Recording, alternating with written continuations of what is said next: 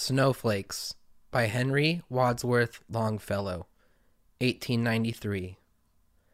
Out of the bosom of the air, out of the cloud folds of her garments shaken, over the woodlands brown and bare, over the harvest fields forsaken, silent and soft and slow, descends the snow.